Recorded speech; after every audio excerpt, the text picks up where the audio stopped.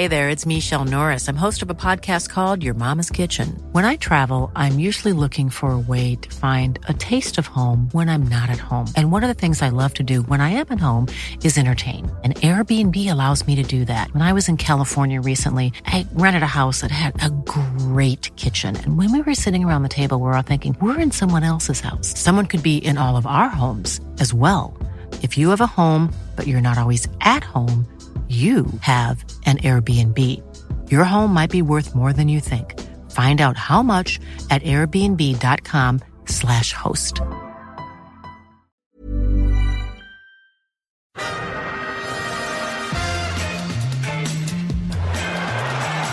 Ahí va a llegar el gol del Arsenal. Özil. Marca Mesut Özil.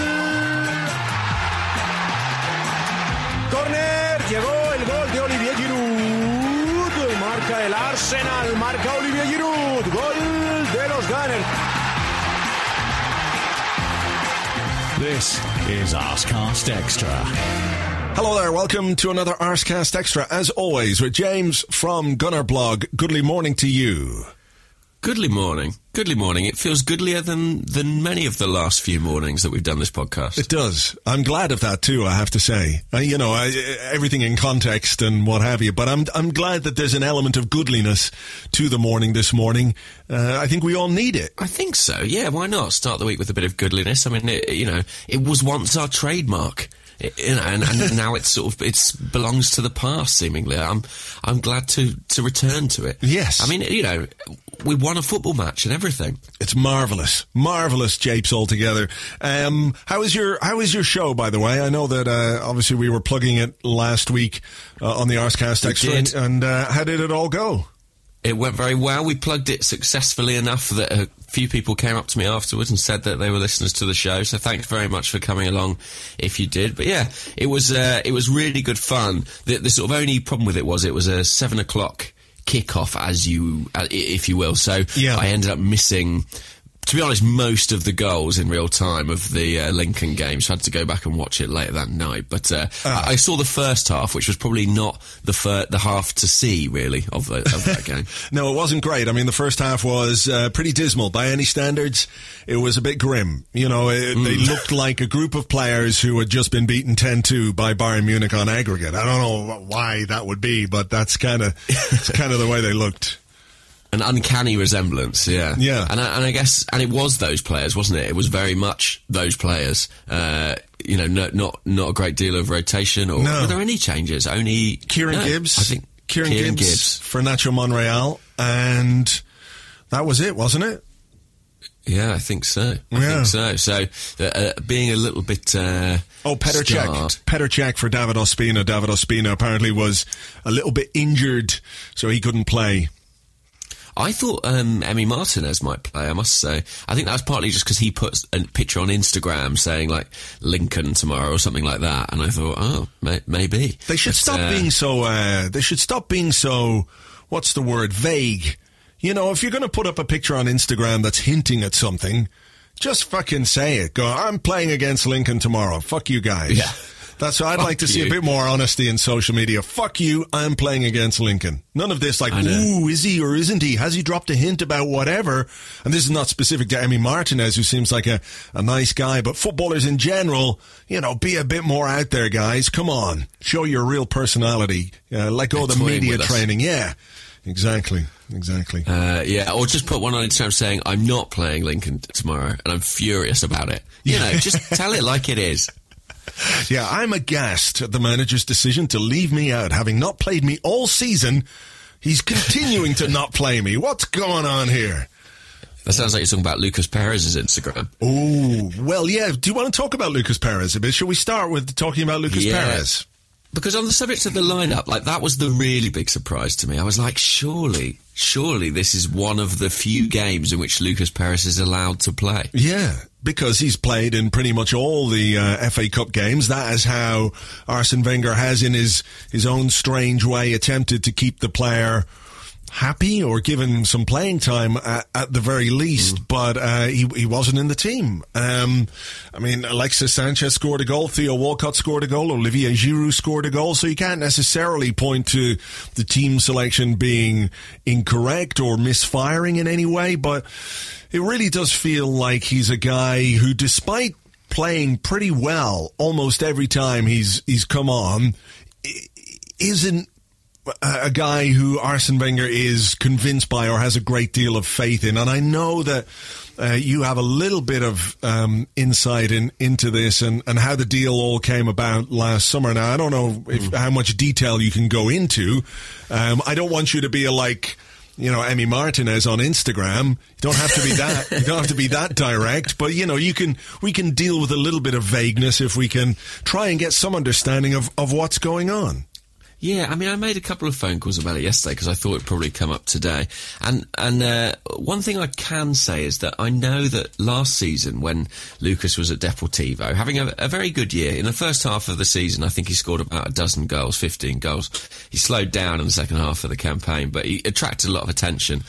And I know Arsenal watched him about 10 to 12 times via various means, and ultimately their kind of head of scouting ultimately was briefing that he felt that Lucas was a player better suited to the lower half of the Premier League. Right. And that was Arsenal's point of view on the situation. They were like, he's not a sort of Champions League player, someone who could, maybe go to a mid-table club, probably lower half of Premier League. So, and that was at the start of last summer's transfer window. Certainly that was the scouting department's assessment of the situation. Obviously, in the course of the summer, things changed. And the main thing that changed was the failed pursuit of Jamie Vardy. Yeah. And then obviously the club felt maybe they needed to do something. And there were other targets. I mean, you'll remember yourself, there were a lot of links to, Lacazette was certainly one of the names who was discussed. Who else was on the agenda? I forget now. I can't remember from a striking point of view, but, there wasn't, I think that the issue was, when it came to strikers last summer, was the dearth of options, really, wasn't it?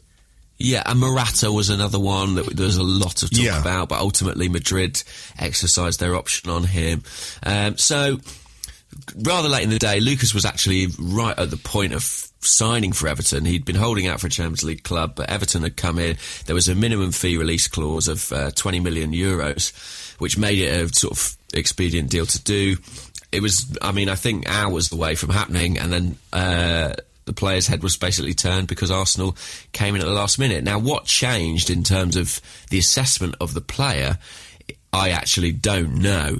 Is it that Arsene Wenger, acted without the sort of consent or advice of the scouting department? Is it maybe that one of the analytics services, like StatDNA, for example, suggested, well, look, this Lucas guy is, better than perhaps we assessed in person? Or was he simply the next name on the list? Or was it just a deal that was doable? Either way, it represented a big turnaround from Arsenal's position on the player earlier in the summer. We've seen that before. It happened with Per Mertesacker. Arsenal rejected the chance to sign Per Mertesacker several times before they eventually did it. And Arsene Wenger's come to really love the player.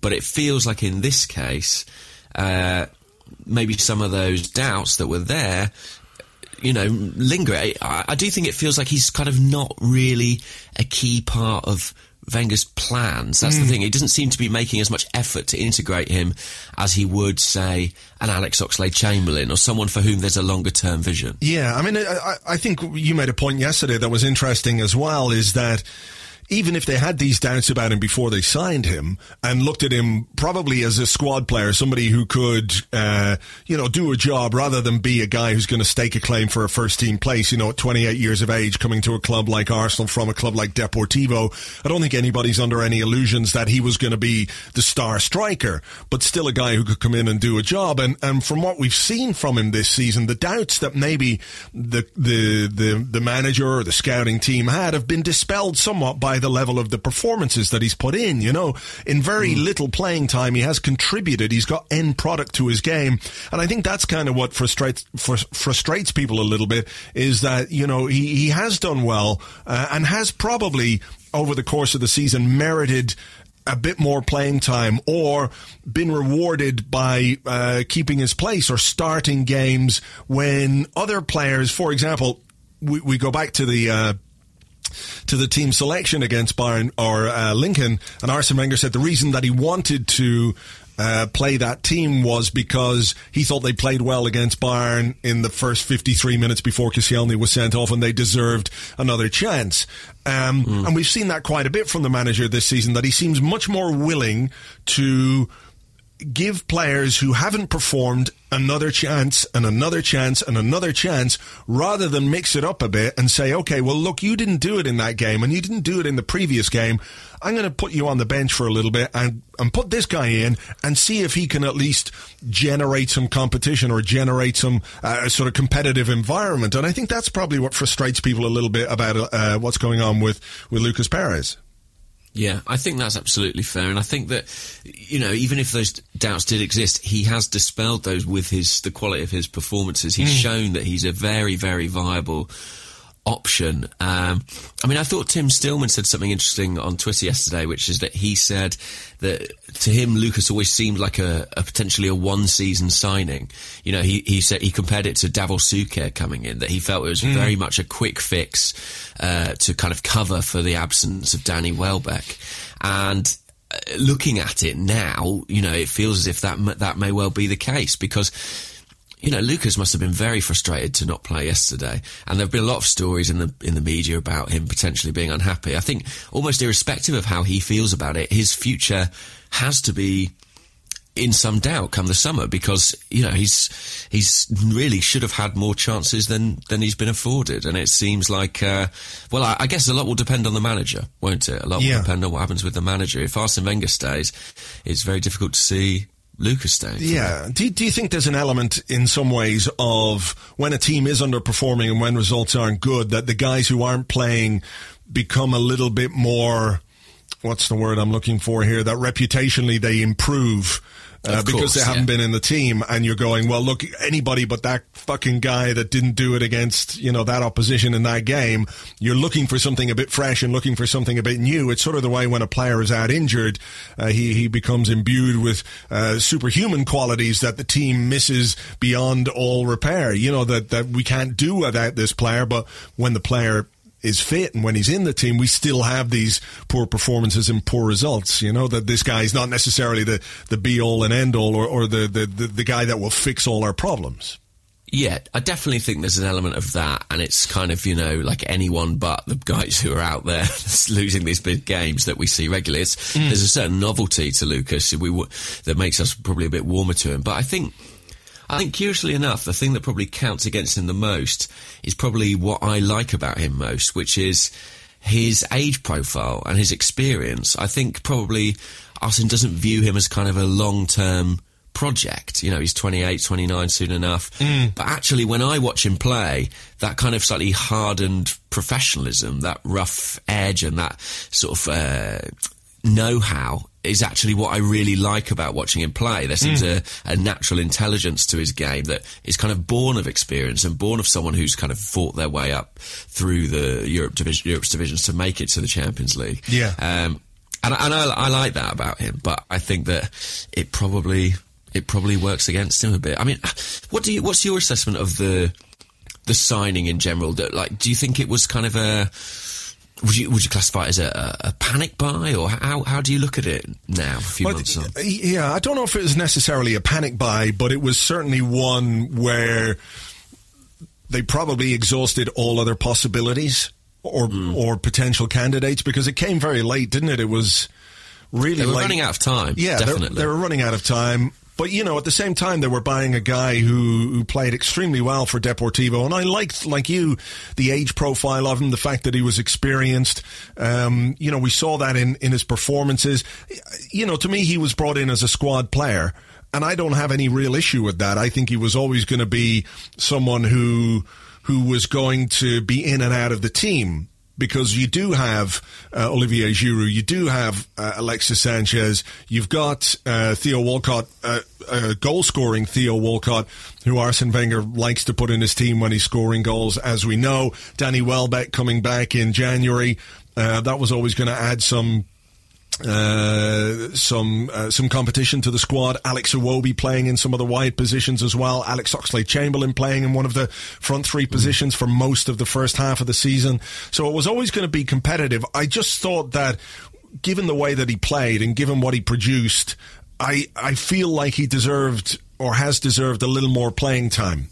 That's where I would stand at it. I don't think he was ever going to be the guy that was going to be the answer to all our striking problems, but I do feel like he hasn't had really a fair crack of the whip. You know, but then you look at when Giroud came back in, and what did Giroud do when he came back into the team? He scored in, I don't know, how many games did he come on and score in as a sub, and he scored in however many consecutive starts. So, you know, it has been relatively competitive, and I don't necessarily think that scoring goals has been our biggest problem this season. You know, if you look at the amount of goals that we've scored, it's not like we're miles behind anybody else, or that is the key issue that we have to address. The issues lie further behind the front three, I think. So, I can see that point of view, but I just feel that, having watched him and having seen the way that he plays, I would have liked to see him get a bit more, because I like the way that he plays, and he seems like a good guy, and he's got end product. He's quick, he's strong. It just is one of those situations, I think, that happens at football clubs, where a guy who comes in and isn't necessarily the first choice ends up being a bit marginalised. Yeah, I think any player who scores a hat-trick in the Champions League and then finds himself out of the team at the weekend, has probably got a fair gripe. I think the biggest thing, really, that we haven't really touched on is that thing of Alexis kind of emerging as this central striker. I think that probably hindered Lucas's chances as well. You know, when he was signed at the start of the season, it was kind of viewed as competition for Olivier Giroud, but in fact, even Giroud himself found himself playing second fiddle to Alexis, which I'm not sure was ever part of necessarily a long-term plan, certainly in the early part of the summer. So, he's been a bit unfortunate, to be honest with you. And, when cup games like Lincoln do come around, that seems like a great chance to give him a run out. But I guess Arsene Wenger felt it was important for those players to get Bayern out of their system. Well, look, they did to an extent, I guess. The second half performance was a lot better than the first. The nervousness that was clearly present in the team and the way that they were playing was dissipated by the goal late in the first half. Theo Walcott making it 1-0 just before half-time, rather entertainingly in the injury time that was added on because of the stoppages. One because the guy elbowed Mustafi, and the other because he got elbowed by Koscielny, the big striker lad. So that was quite funny. And then second half, goals. There was a lot more fluency to Arsenal's play in the second period. Yeah, that much was clear. I mean, the first half was kind of interesting. It was kind of half. I mean, I did think, Lincoln, the commentary was almost patronising at times, but I thought they did pretty well. Should we talk about the commentary or? Well, it was really fucking hard to listen to, wasn't it? Yeah. It really was. Look, I get that everybody wants the magic of the cup and the underdog to do well, but the BT Sport commentary was particularly bad. And, there were bits of it where you're thinking, okay, look, it's fine to be on the side of the underdog, and it's fine to want them to do well, because why wouldn't you? If it was us watching Lincoln City against Manchester United, we'd enjoy a little bit of partisan commentary to an extent, but there were bits where I felt they went a bit too far, in the sense that there was one terrible tackle on Kieran Gibbs late in the half, where Chris Sutton goes, I feel for him there a bit, getting booked. He was a little bit late. I mean, he wasn't a little bit late. The ball was gone, and he came launching in at the side of Gibbs, who did well to get himself up in the air and avoiding a serious injury. And there was another tackle on Mesut Ozil on the edge of their box, and they went, "Ooh, that's a tasty tackle there by the Lincoln defender." And you're thinking, no, that's not a tasty tackle. That was potentially a really, really dangerous tackle. I think it could easily have been a red card, and those kind of double standards are what encourage those players to play the way that they do. I mean, even the build-up to the game, one of the Lincoln players was saying, well, if Mesut Ozil tries to run past me, or no, Alexis Sanchez, if he tries to run past me, I'm going to smash him. I'm going to smash him. And you're going, come on. But in the end, it turns out that was the guy, who got smashed, which led to this rather amusing piece of commentary, by Chris Sutton. So this is when Mesut Ozil goes into the challenge with that guy. Oh, but no, he's just shoved out of it. But Ozil, no free kick is given. Well, the linesman's only 5 yards away. I mean, I love that. Come on! Like Chris Sutton, because it reminded me of a few things. That little clip there reminded me of a few things. So where he goes, come on, it was a bit like Peter Griffin from Family Guy. Come on! Come on! All right. And then there's the other bit. True. Yeah, the other bit there is the little chuckle at the end. So I'm going to play the Chris Sutton bit first. So this is him. All right. Now, have you ever seen a film called The Room? Yeah, I have seen The Room. You have seen a film called The Room, which is one of the most terrible films ever made. A guy called Tommy Wiseau. Yeah, it really is. It's dreadful, and you see all the things. But have a listen just one more time. Let me see if I can do this. Have a listen one more time to the Chris Sutton laugh. Here it comes. All right, and this is Tommy Wiseau from that film, The Room, and this is the way he laughs.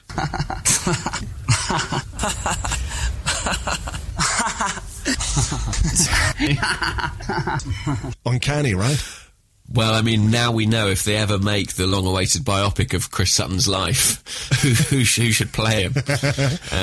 I mean, he is, he's intolerable, I think, Chris Sutton. I think I've said it on here before that he might be my least favourite pundit, and he really confirmed that status at the weekend. Yeah. He was absolutely terrible. It was painful listening to him for 90 minutes. It really was.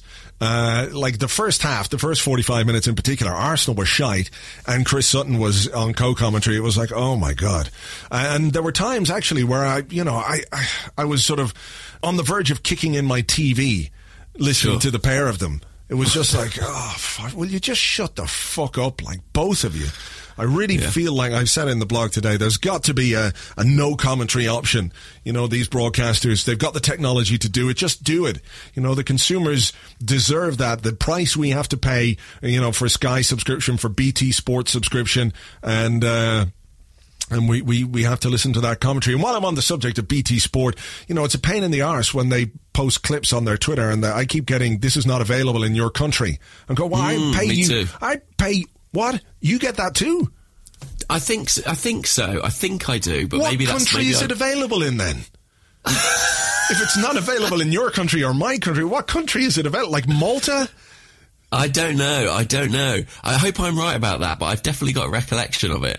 But maybe it's just because I'm using some weird VPN or something, trying to access something illegal. I don't know. Oh. But it must be very annoying for you. It is. It's very annoying. It's that annoying. It's that annoying, yeah, But, I suppose the one thing that you could say is that the better Arsenal played, the more unhappy he became, very visibly, or not visibly. Sadly, we couldn't see him, but audibly unhappy. And he got really, like, the reaction to that Mesut Ozil challenge is something that will live with me for forever and ever. Like his sort of squawks of misery as that happened is just like, I got to play it again. It's just like, oh, but no, he's just shoved out of it. But no free kick is given. Well, the linesman's only 5 yards away. The linesman's only 5 yards away. It's kind of the pundit's nightmare, isn't it? It's the perfect storm. It's Mesut Ozil out-muscling, a good solid English player. Come on! Come on! Shouldn't be allowed. It shouldn't be allowed. But, that's the thing. Arsenal's players are going to be more athletic, ultimately, than Lincoln's players. That's why it's important to clamp down on things like the tackling, because they won't be used to coming up against players that quick. The reason Kieran Gibbs got in such danger is because he's quicker than most guys. So, he's more likely to get caught. He's more likely to get away. He's lucky he could get away in some respects. I think, it was an absolute... I mean, it's inevitable when you're the Goliath up against the David, but it's very grating as well, and a bit of impartiality in the commentary would be welcome. Yeah, exactly. I mean, come on. Come on. On the line, only 5 yards. I mean, did you see in the studio afterwards the interaction between Ian Wright and Chris Sutton, slightly redressing the balance? Oh, I did, yeah. I don't know. I put it on the blog today, but I think people should hear this as well, shouldn't they? I think it would be good if people heard this. This is in the studio after the game, and Ian Wright is sitting there with Michael Owen and Chris Sutton, and this is what went down. So hang on, let me get this here. A tweet has just come into us from AB. Who had the better left foot, Wright, Sutton or Owen? Me. Don't even ask them to. They can't get into what my left foot was. If Wrighty says that, yeah. Absolutely. How many tricks did you score with your left foot? How many? I've done it. I don't even remember doing it. I didn't even remember what foot I used. That was so good. You can't get into that. You can't get into that party, bro. No chance. Me, no problem.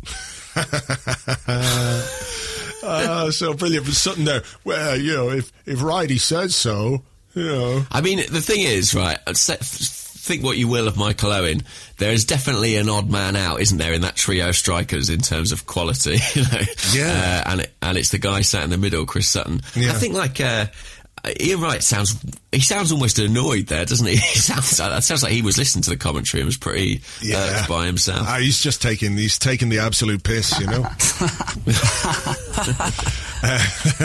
But, I mean, fantastic. Actually, do you remember, back in the day, when he was at Norwich, I think Arsenal were very, very close to signing Chris Sutton before he went to Blackburn. Yeah, and he went for did he not go for what was then a British transfer record? Well, I think it was then. I think they were linked again when he went to Chelsea. He signed for Chelsea for about £10 million, and I think Arsenal were quite strongly linked with him at that time as well. Wow. Guys, what a near miss. Yeah.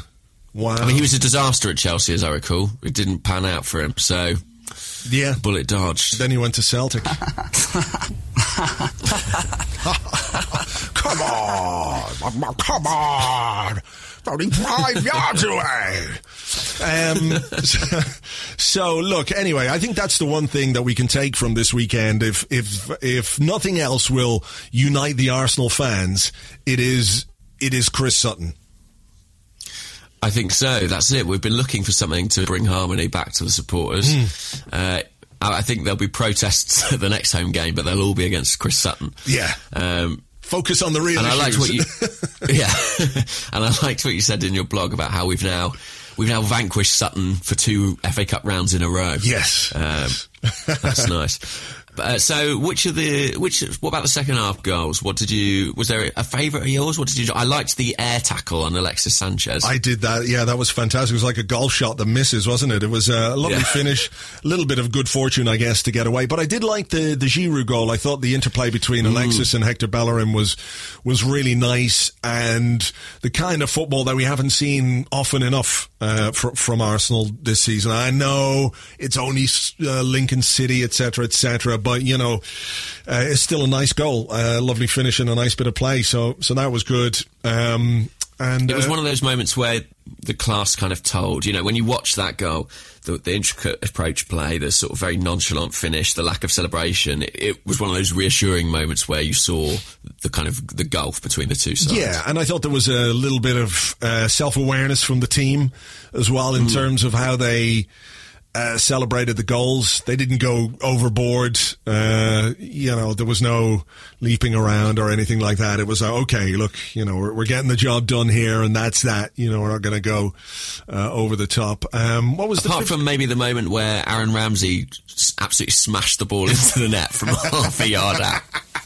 I love that. I have to say, I've got a question about that, so we'll save that for the second half of the podcast. But I mean, it leaves what's going to be a very, very tasty FA Cup draw this evening, because the final quarter-final is taking place tonight between Manchester United and Chelsea. That's at Stamford Bridge. So the four teams is going to be either Manchester United or Chelsea, along with Manchester City, Tottenham and Arsenal. I mean, that is,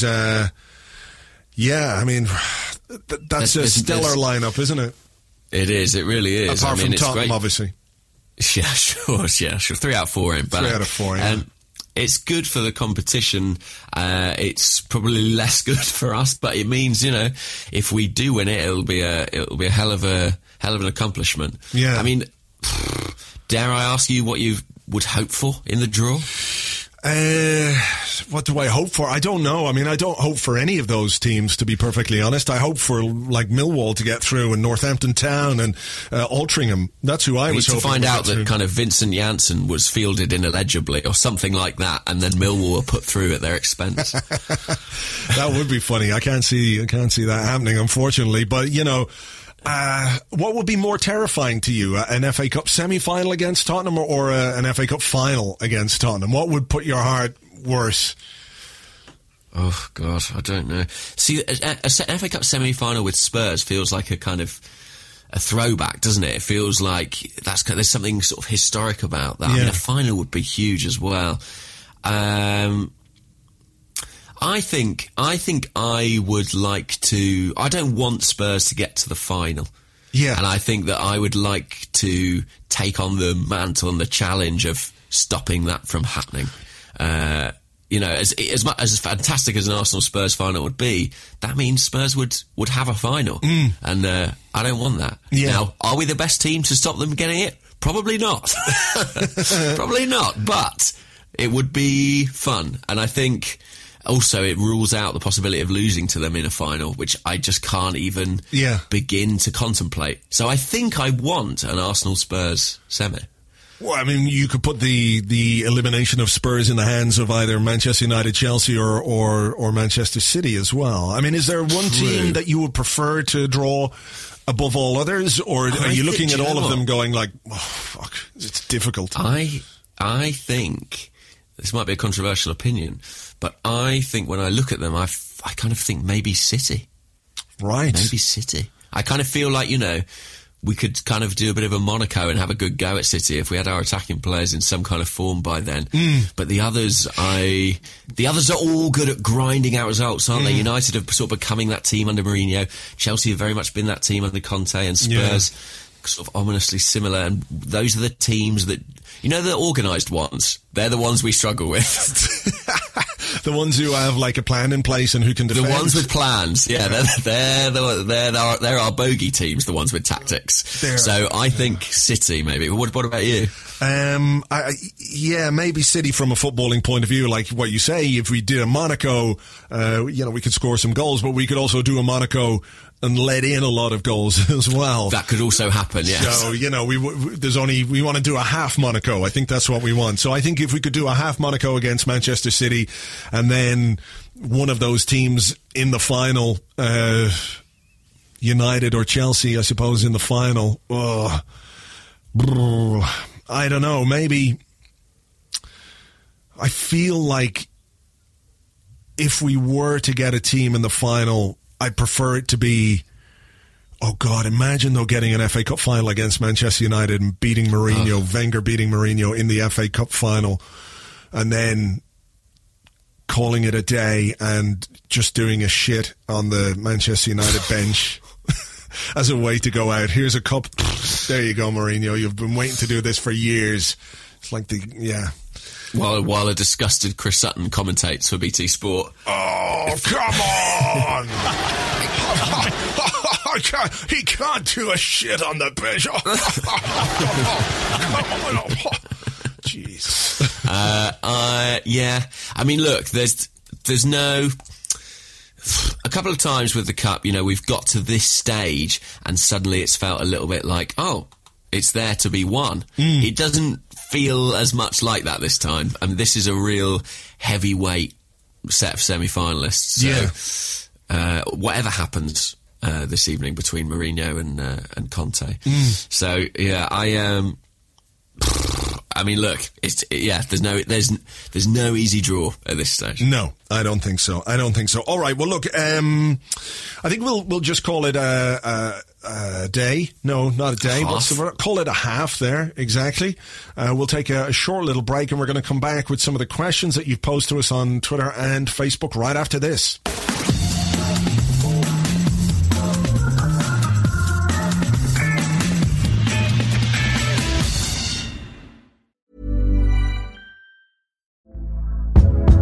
Hey there, it's Michelle Norris. I'm host of a podcast called Your Mama's Kitchen. When I travel, I'm usually looking for a way to find a taste of home when I'm not at home. And one of the things I love to do when I am at home is entertain. And Airbnb allows me to do that. When I was in California recently, I rented a house that had a great kitchen. And when we were sitting around the table, we were all thinking, we're in someone else's house. Someone could be in all of our homes as well.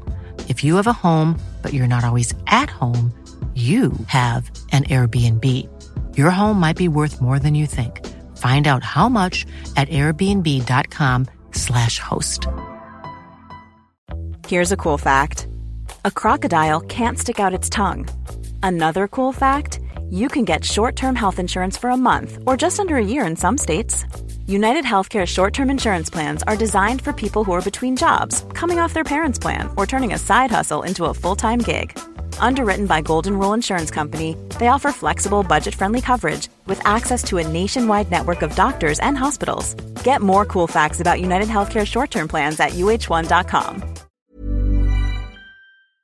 All right, welcome back to the Arscast Extra. This is the part of the show where we answer the questions that you send to us on Twitter at Gunnerblog and at Arsblog, and also on the Arsblog Facebook page, which is facebook.com/the Arsblog. So, do you want to start? We're ready or will now. I start?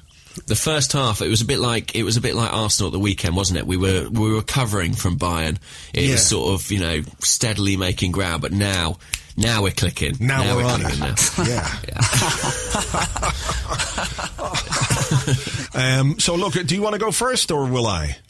By the way, that sounds like it's making me really self-conscious. Every time I laugh, I'm worried that I sound like Chris Sutton now. So it's like a constant terror for me. Okay, well, no, you don't. You're all right. Thanks very much. I will go first. And this is from Anamik Sahar on Twitter, who's at Anamik1977. And they ask, is Ozil in the number 10 role a luxury we cannot afford anymore?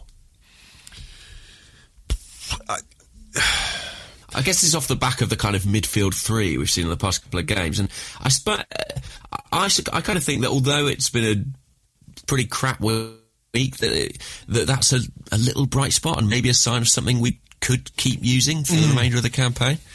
Don't know. Yeah, I mean, I think it's a luxury we can't afford when Mesut Ozil's form is the way it is. Yeah. At the moment, he's clearly a guy who is a long way from his best, and you do have to wonder that maybe I do feel like a lot of our problems stem from the fact that our midfield isn't as functional as it should be. To be honest, I think that's an issue that we've spoken about quite a number of times. We don't necessarily have the right duo, so can you make up for that by playing a trio? And perhaps you can. Is he a luxury we can't afford at number 10? I don't really see that Mesut Ozil is any less effective as a player who plays wide from time to time. He does that for the German national team. He plays very well there. He's usually the German national team player of the season. I think he's been 5 out of the 6 years. He's been voted their best player. And often he plays in a wider role. But I do, if we need to fix the midfield, or if we haven't got quite the personnel to play two in midfield with a guy like Ozil with a free role who's given license to move around wherever he wants, then maybe that is the case. Maybe we do need to readjust the system or the formation a bit more as a 4-3-3 rather than the 4-2-1-3, whatever the fuck it is. How many number? I couldn't think of numbers there. 4-4-7 4-2-3-1 4-2-3 4-2-3. Yeah, you know what I'm saying. I know what you mean. You know what I mean. I think that Arsenal have struggled this season. Well, certainly in the last few months, let's put it that way, with kind of Ozil as a 10. And I think that this kind of Ramsey, Xhaka, Oxlade-Chamberlain trio has a lot of promise. Now, obviously Oxlade-Chamberlain went and got himself injured at the weekend, so we don't know. Apparently that was precautionary, his withdrawal, but that's the problem with Ox. Whenever he hits a run of form, something seems to pull him back. But I would like to see more of it. And I think Ozil, first of all, he can work wide left or wide right, as you've suggested. And I also think that given that his future at the club is in considerable doubt, that it's not the worst thing to be looking at models for the team that aren't contingent on him playing there. Okay, but, given that, and you mentioned Alex Oxlade-Chamberlain, what did you make of the stories that came out in the wake of the Bayern game? I think we all know how the system works, or how it works with players and agents, that it was made clear to a number of newspapers that Alex Oxlade-Chamberlain hadn't been yet offered a new deal by the club, despite the fact Arsene Wenger saying in his press conference before the Lincoln game that he rates Oxlade-Chamberlain, he wants to keep him, but Oxlade-Chamberlain, the message coming from his camp is basically that Arsenal have left it late, I don't feel wanted, even if they offered me a big money deal now, I'm not going to sign it. I mean, that's kind of, whatever about Alexis and Ozil, two star players who might have doubts. Alex Oxlade-Chamberlain, with the greatest of respect to him, as a player who's got some potential and talent, but hasn't necessarily shown it over the years, it feels a bit off to me that kind of ultimatum is coming from his camp. Whether it's coming from him, and I don't think we can say that, but it's certainly coming from his people.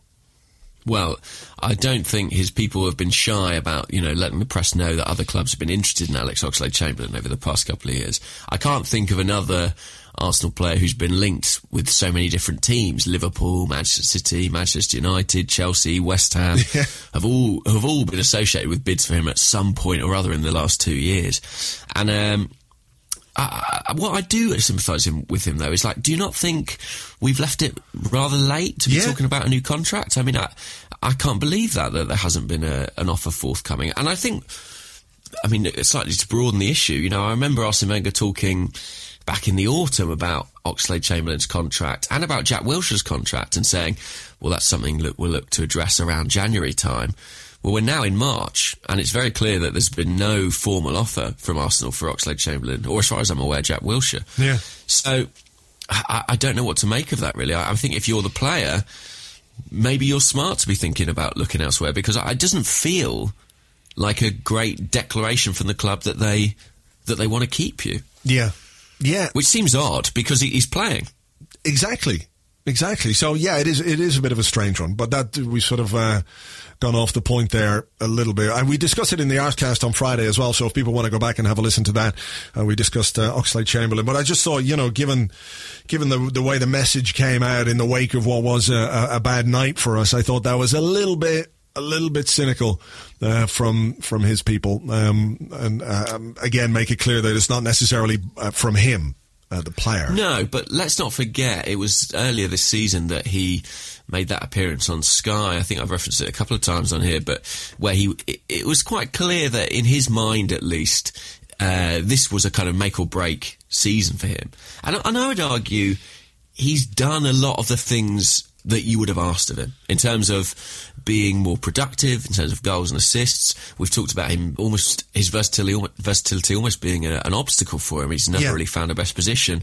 This season, in the last few weeks, it seems like he has done. It seems like, he clearly is a better player in central midfield than he is on the flank. So I think he's done everything that he would have, not everything you would have hoped for, but, he's certainly made strides in the right direction. So I think he's entitled to wonder where this contract offer is. I guess maybe that speaks to just the general uncertainty that surrounds the club. It's not the biggest symptom of it, but it's certainly a symptom. Yeah. It's part of it. Okay, on Facebook, Oliver Kiddell says, I was happy to win the Lincoln game and was told on social media that to feel that way means I have a small club mentality. I'm not a real Arsenal fan. I'm the reason we always fail, etc. You get the picture. His question is, how far should those Arsenal fans who insist on telling others how they should think and feel after certain results sod off? Quite far. I mean, there's... What did you see before the game? Certain high-profile Arsenal fans saying they hoped Arsenal would lose. Yeah. I mean, I don't even know where to begin with that. I mean, I'm not even going to mention the people by name because I feel like, you know, a lot of what they say is just an attempt to raise their profile. But yeah. I do think there are a few people who are almost subscribing to that way of thinking, and it's a shame, really, because, you know, the FA Cup represents a brilliant opportunity still for us to finish this season on a high. And it's done that before in 2014 and 2015, and those were great occasions. And we've got an opportunity to go and do that again. And I just think that it's this idea that you can't have that kind of balanced view where you can be upset about, say, the Bayern Munich defeat, and maybe even upset about the direction of the club, or maybe even the identity of the manager, but still support the team on the day. The fact that some people can't seem to grasp that, I find bewildering. Yeah. And you know, we should be looking for the positive things, right? Not ignoring them when they do come along. Yeah, you can't demand silverware and demand success and at the same time hope that your team loses. You can't hold those two positions. It just doesn't work. You know, and by any measure, a trophy is an achievement. It's success in a tangible form. It's there. It's a trophy. It goes into your trophy cabinet. You lift it up and everybody cheers. You know, and the same people who say, oh, well, fuck the FA Cup, or it's only the FA Cup, or it's only Lincoln City. Are you telling me that if they're watching that game, they're watching a final, they're not going to cheer the goals? They're not going to cheer and be happy if Arsenal win an actual cup? I mean, if you're actually not happy that Arsenal could win a cup, then fine. I don't know. I genuinely don't know how to deal with that. But, you know, the other thing that strikes me is I always find it a bit hard to take when fans start blaming other fans for things that are completely out of control of fans. You know, I don't get this idea that you should blame a fan for what's happening at board level or what's happening at managerial level or the way that the team is performing on the pitch. It's not the fault of any fans. No. So I don't subscribe to that view at all. I mean, on the protests, what did you make of the protest at the weekend? The march for the second successive game, the no new contract and we want Wenger out, etc., etc. Yeah, what they're calling it, Wexit. I mean, look, it wasn't particularly well attended, was it? We're talking about a couple of hundred fans, I believe. I actually think I'm pretty proud of the Arsenal fans. I think it's a credit to the supporters who are inside the stadium that for all... Because I feel like probably a lot of those thousands of fans in the ground maybe feel that the time has come for a change at managerial level. But I still feel that what they're doing is turning up and supporting the team. And I think that's great, to be honest. Like, even the Bayern Munich game, I was at the Bayern Munich game, and in the first half particularly, I was really taken aback and proud of the atmosphere that the fans generated for a tie that was over, and with the side in really difficult circumstances and real uncertainty around the club. I thought the supporters were largely tremendous, and I think that's creditable, to be honest with you. I'm not saying that people are wrong to protest, but I take more pride from those fans who support the team, kind of irrespective of those things, than I do from those that are protesting. I respect everybody's right to do whatever they want. I just think that that's a kind of a bit more admirable. I think it's possible to do both, to be honest. I think it's possible to hold those views and make those views clear in certain ways and still back the club, because that's the constant and the consistent. Yeah. I don't know where it's going to go. I mean, is the indication that those protests are going to continue for the remainder of the season? Well, that's the thing. That's the question I have about it, is that, okay, you had a march before the Bayern game and you made your position very clear. I mean, I don't think anybody's in any doubt as to what the position that those people hold is. They want a new manager, they don't want Arsene Wenger to stay, and they don't want him to sign a new contract. I think it's clear. The message is pretty clear. And then you have another protest against before the game against Lincoln, and it's the same message. The message hasn't changed. Everybody understands what those protesters are saying. There's no lack of clarity about what it is that they're saying. So we get it. We understand, and you have every right to protest Nobody's saying that you shouldn't or can't. But is it going to be every game? I mean, how many times do you need to make the same statement? I guess what they may be hoping is that it grows. I don't know, that momentum gathers behind it. I suppose the one thing in its favour is it's outside the ground primarily. It's not during the game, which I do think needs to remain kind of largely sacred in that respect. I do think that chanting against your own manager within a game is not a good thing, and so far that does seem to be largely the case. I don't know where it's going to go. I mean, there's a plane. There's talk about a plane. Yeah. Do you know about the plane? There's a question here from Damien at Damien AFC. He said, what do you think of the planned airplane protest at West Brom? Doesn't this make us all look like twats? It probably does. It probably does in the eyes of other clubs. I mean, I know what I thought when there was the plane. Was it David Moyes? Yeah. The United fans flew a plane. I remember finding that hysterical, and I think when you go on Arsenal Fan TV these days, the comments aren't from Arsenal fans. We've become the subject of ridicule for certain other Premier League clubs, for all other Premier League clubs really, and I think things like that don't help. But what you've got to remember is it doesn't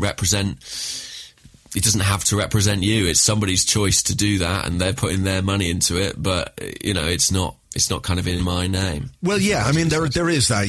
I didn't think when the United fans who got a plane for David Moyes, I didn't think that was representative of all Manchester United fans. I just thought it was representative of some stupid fucking idiots who thought that this was something that they should do. I mean, it's, and I think the same about whoever's got a plane. If this plane thing is true, I think it's fucking pathetic, to be perfectly honest. I really do.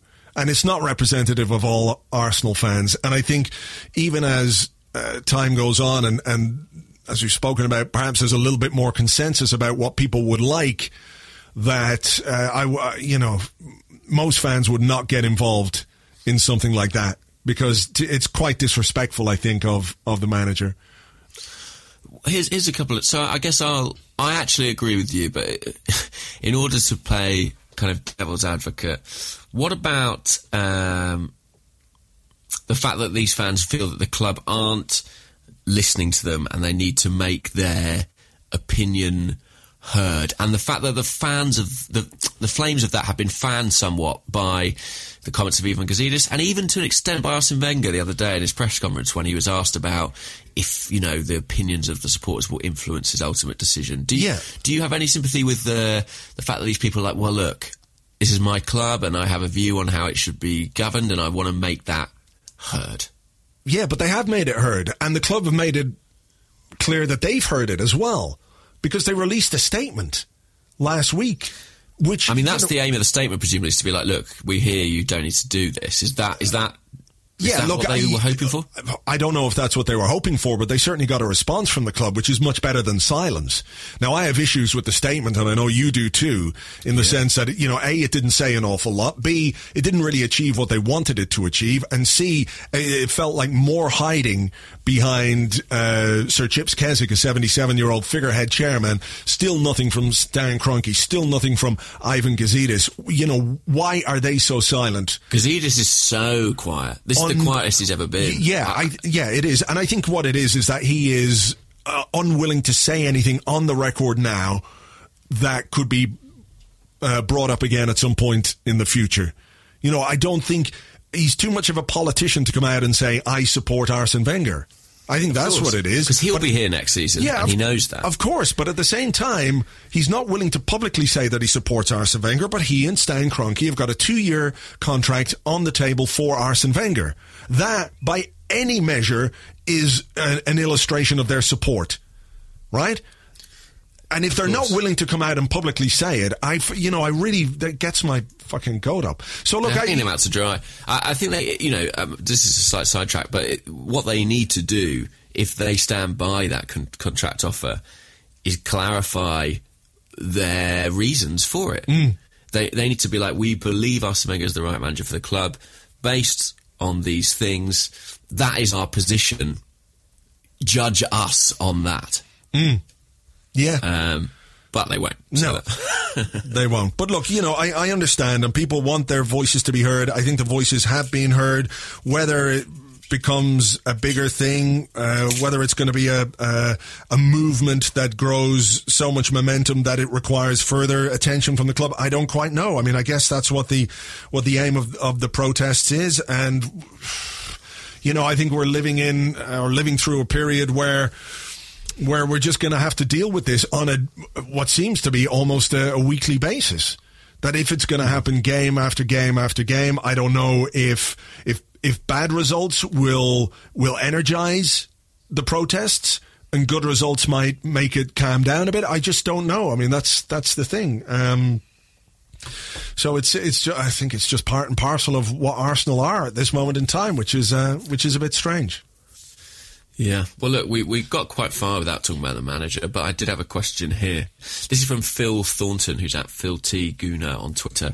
And he asks, considering the current state of the club, is there a case for Wenger staying with a transition plan being put in place? Or has it gotten so bad that he should go regardless? I feel like there's been moves in the past week or two. I feel like several journalists have kind of slightly rode back on the idea that Arsene will go. Well, yeah. I don't know if you've noticed that yourself, but that seems to be my observation. Yeah, I know that Amy Lawrence wrote a piece for The Guardian and has spoken about it. I spoke to Amy last week, and her sense, without any information, just from seeing him in press conferences and what have you, is that he wants to continue. That he wants to stay on as manager. In some ways, as frustrating as it might be for some people, I think there is a reasonable case to put forward that if he stays, it is part of a transition, an actual proper transition towards whoever the new manager is going to be. And we've spoken time and time again about the structures that need to be put in place and directors of football and all those kind of things. So I think there is a reasonable case to be put in to say that if Arsene Wenger stays, it's contingent on him and the club future-proofing whoever is going to come next. To address the issues that exist, like the scouting department. There are huge questions, as you know, over the scouting department. That's something that's got to be reworked. There's talk of our transfer fixer, Mr. Dick Law, that he might be on his way out. That in itself is an area that could probably be upgraded. Somebody who can come in and help the club attract good players, who can act as a buffer between the manager and the board, or can act as somebody between potential transfer candidates and the manager.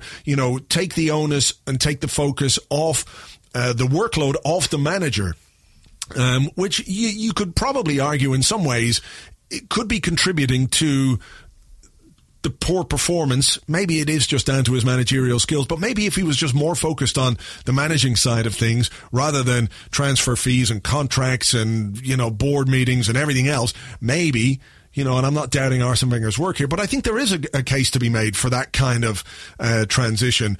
I don't think it's going to happen, though. I don't feel like that is what would happen if Arsene Wenger was to stay, though. Do you? No, I think you are right. There is a case for it.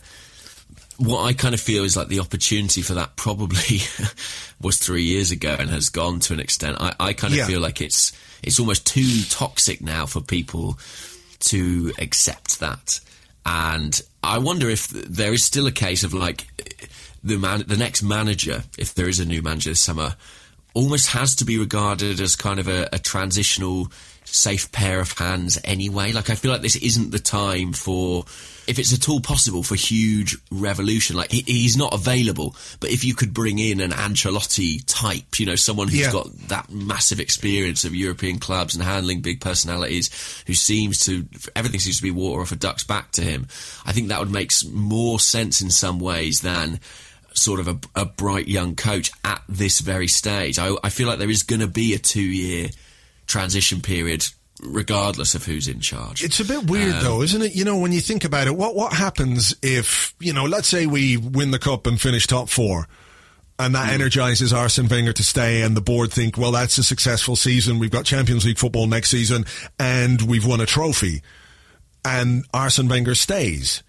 What happens to all the people And, you know, I would include myself in the sense that I think Arsenal need a new manager, and you do too. Where does that leave people going into the next 2 years of football under Arsene Wenger? I mean, the people who are now willing to protest, what do they do? What are they going to do is it going to be a protest before every single game for the rest of Arsene Wenger's career? It's mad, isn't it, when you think about it? That's kind of the problem that Arsene faces, really, is that even if he achieves success like that, we've said this for years, but every setback unearths all those gripes and grievances and all that dissatisfaction. You know, so even if he won the FA Cup, and even if he somehow scrabbled up and finished above Spurs in the league this year, got second place, I guarantee you that if we lost on the opening day of next season, or the first major defeat of next season, there would be banners and calls for him to go, in spite of a 2 or 3 year contract, you know. And that, unfortunately, is why I think the toxicity is just too much, because I feel like it's such an uphill struggle now that, I just can't see how it would ever... I mean, his only option, really, is to win every game. Yeah. His only option is to repeat the Invincible season, basically. But also in the League Cup and the FA Cup and the Champions League. Kind of. I mean, like, you know... But, you're right, that's what it is. If Arsene Wenger had the Invincible season now, people would slate him for the Champions League performance. No, you know, you're right. I mean, there is a point where it reaches a tipping point where, you know, nothing will repair it. In some ways, it's like when fans lose faith in a player. You know, that it's very, very difficult to turn that around. Very difficult to turn that around. And more often than not, it just doesn't happen, that the player moves on. The relationship breaks down to the point where it's irreparable. So exactly. However good form they're in, however, you know, well they're doing, if they then have one bad game, it's like, I knew it was you all along. Yeah. I knew that was you, Aaron Ramsey, hiding in there. But like, so that's kind of how I feel. But I do think that whole transition question is a really interesting one, because I just cannot see that in the space of one summer, you know, let's say Arsene Wenger, I don't know, gets the FA Cup final, loses it, the pressure mounts, he feels he can't stay. You know, transfer business will kick off within a fortnight, really, of that game. Arsenal will need to have so much in place. I just don't believe that kind of whirlwind of transition is possible in such a short space of time. So there is going to be an awkward period of us finding our feet, irrespective of who the manager is. And just very finally, before we go on with this, going back to that statement where they said things would be agreed mutually, you know, if they presented Arsene Wenger with a contract and he's deciding whether or not to sign it, that doesn't speak of a mutual decision at all. So... No. You know, I think we have to look at that statement and, you know, roll our eyes a little bit. But okay, I think we should move on. Let's get a couple more in and sure. See if we can change the tone a little bit as well. So, this one comes from Scott Baker at Scotty_Baker, and he says, Ian Wright is a boss. We talked about him a bit earlier. He said at 28 years old in 1991, he cost $2.5 million. What would he have been worth if that was today?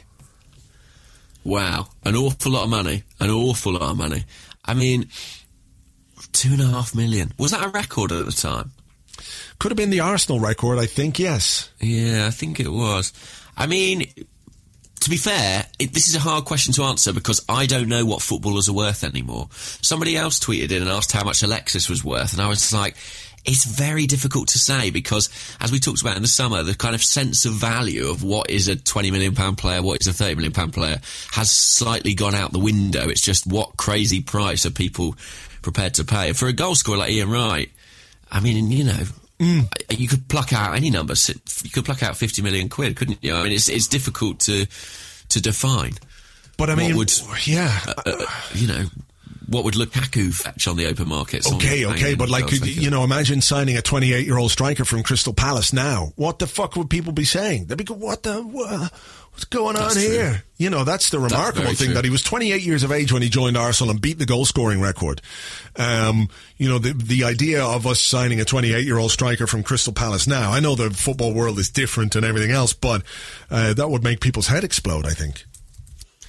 That's true. I mean, who is a Crystal Palace striker now? I can't even think. Benteke. Benteke. Yeah. Benteke, there you go. And to be fair, he's a bit of a big fish in that pond, you know. That's beyond that, I don't even know who you're looking at. Yeah. So,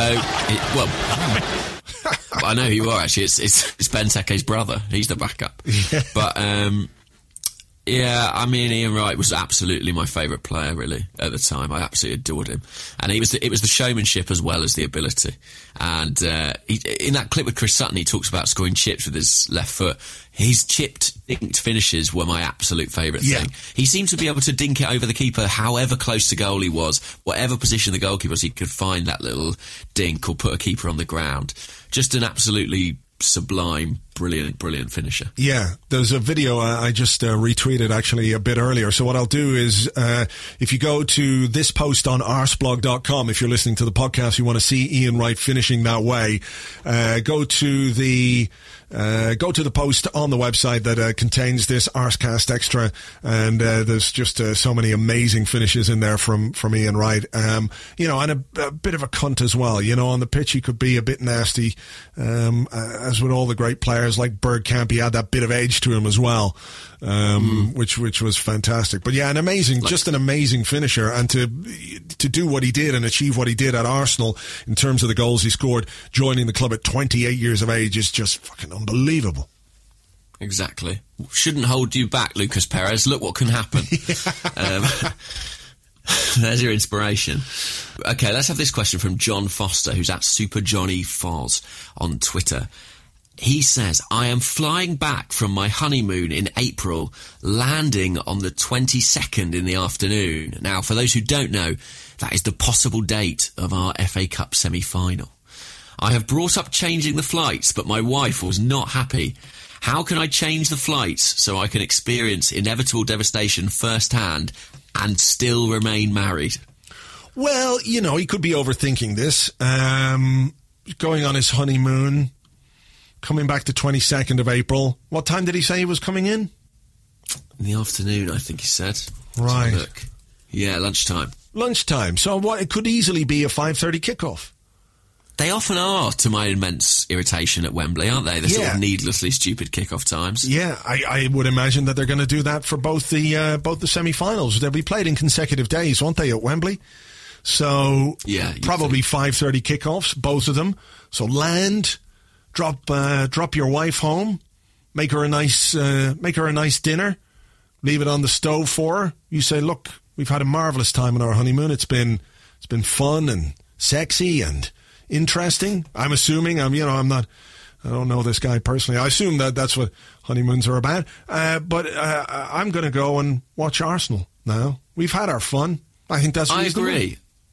It's going to be fine. It's going to be fine. I think, look, also, we might well be on the Sunday, right? Yeah. Exactly. Knowing our luck, we'll be on a pitch that's been absolutely torn to pieces by the game that's played on the Saturday. Exactly. So don't worry about it. Marital bliss awaits. I think it'll be fine. Yeah.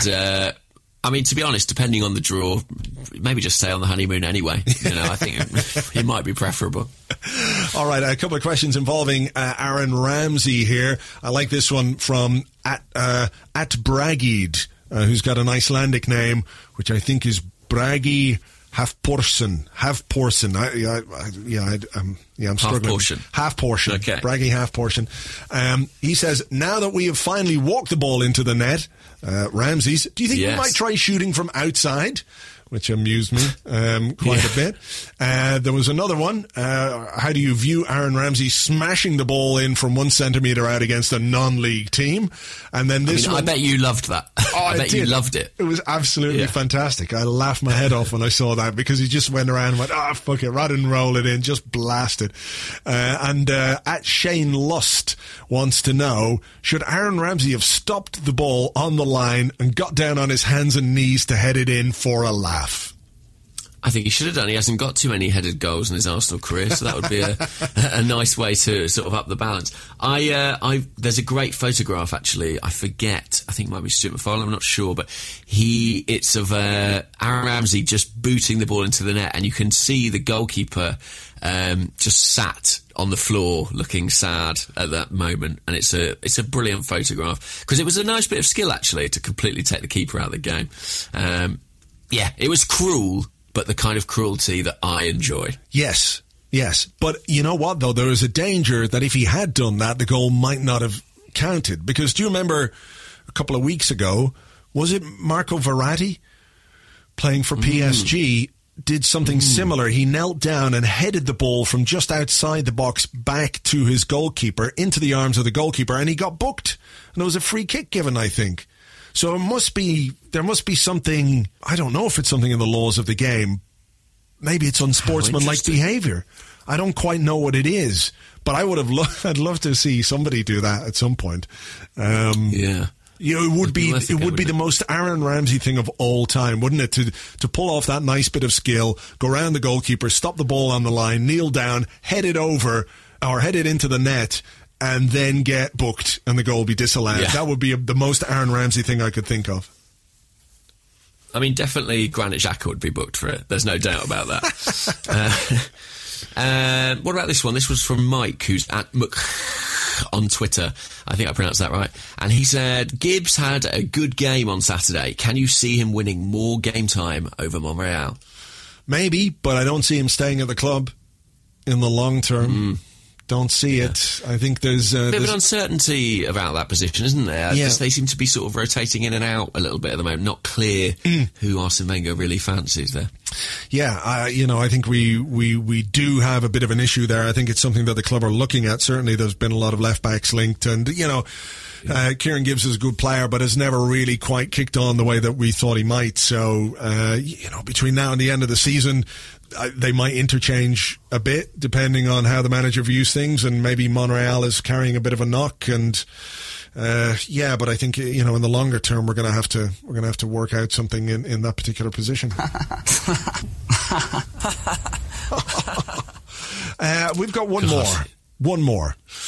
Yep, one more here. Okay, and this comes from Alistair Wood at Ali Boy 82. He says, gentlemen, when it comes to bar snacks, are you inclined to a modern gastropub snack, such as a kettle chip, or a traditional classic, such as a pork scratching or a scampi fry? Great question. I must add, there are some crisps on the market. I don't know if anyone out there is, who works for crisps, but there are some crisps on the market I've heard are absolutely delicious. They are salt and vinegar chip shop flavoured.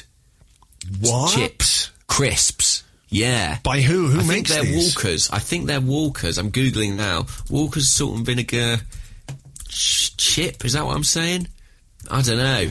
But they're the flavour of chips from a chip shop. It sounds absolutely incredible. But shouldn't salt and vinegar be that flavour anyway? No, but I think they're much saltier and vinegarier than we could possibly envisage. They're McCoy's. McCoy's chips, crinkled chips with a full chip shop flavour, and it's chip shop salt and vinegar. I've got to try it. Do you know what? I think we ought to. Yeah, I would like to try that too. I would like to try perhaps a couple of boxes of those. Yeah.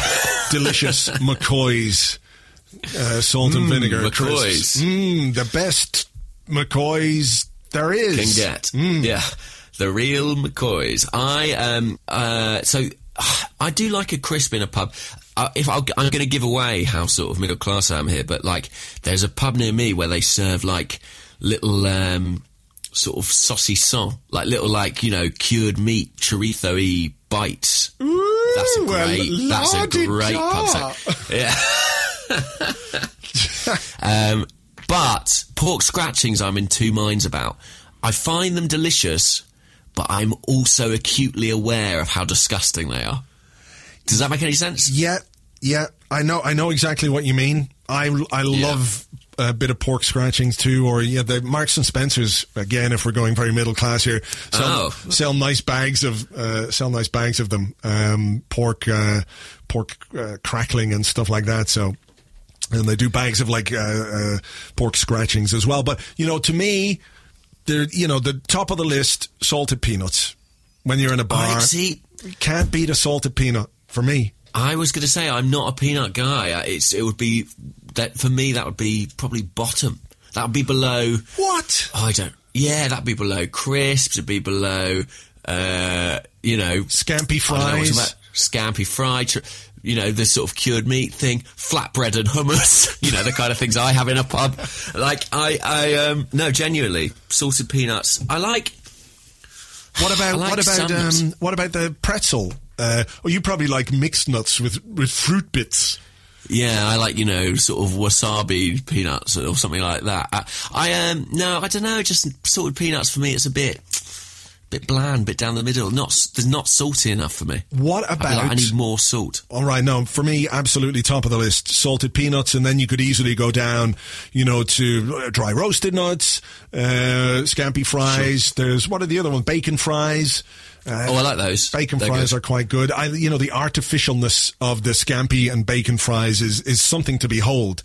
That they taste vaguely like the thing that they're supposed to taste like, but also like they've just come from a machine. Like a robot. No scampi were harmed in the making of these scampi fries. Yeah, exactly. But what about, how do you stand on, like the pretzel sticks? The sticks that look like they're encased in shoe leather? What about those? Yeah. I don't know, actually. I'm not sure I'm encountering them enough, really, to have a firm opinion. Do you like them? I find them unusually Moorish. I eat them and go, God, these aren't really very nice. Nom, nom, nom, nom. I'll have some more, though. Nom, nom, nom, nom. I have a theory that when I was growing up, in restaurants, you used to get breadsticks all the time. Do you know what I mean? Like long sticks of crispy bread. Yeah. And I feel like now they're not around anymore. Maybe. It's been a while. I feel like now people are chopping up proper bread. Whereas before you had these long breadsticks, you're like, what do you do with it? Can you butter it? What's the situation? Obviously you can pretend it's a magic wand or whatever, but beyond that. And now I feel like they're approaching extinction. Yeah, now it's like, well, here's your sourdough focaccia. Exactly, with some olive oil or whatever. Exactly. Yeah, go give us some fucking sticks of bread that don't go off for 5 years. I think that was why they were so popular, right? They just last forever. But maybe they weren't always breadsticks. They just slowly hardened over time into them. Yeah. But I think it's got to be.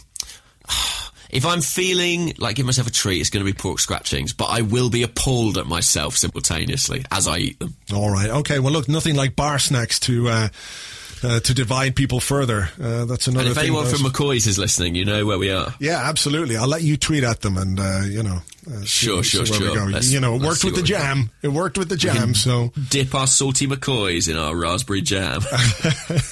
I still have a couple of jars of the apricot stuff left. Yeah, plenty left over. All right. Okay, well, lifetime supply. A lifetime supply, eh? Come on. Linesman's 5 yards away. Right. We will leave it there, I think, for this week's Arscast Extra. We've got a game against West Brom at the weekend. That's not going to be easy. They're a bit... No, I suddenly sort of looked at that the other day and was like, oh... No. The reason I haven't been paying much attention to that, but that'll be tricky. Yeah, I think it will be. But we will discuss that in the Arscast on Friday. We'll be back next... Oh, there's an Arscast... Oh, it's St. Patrick's Day on Friday as well. So there is. Yeah, so it is. All right. Right, well, we'll be here on Monday to discuss whatever happens in the West Brom game. Then it's an interlull. So, yeah. Dun, dun, dun. Dun, dun, dun. But we'll deal with that as well as we can, hopefully on the back of a win against West Brom. We'll talk to you on Friday and again next Monday. So until then, cheers. Bye. Bye.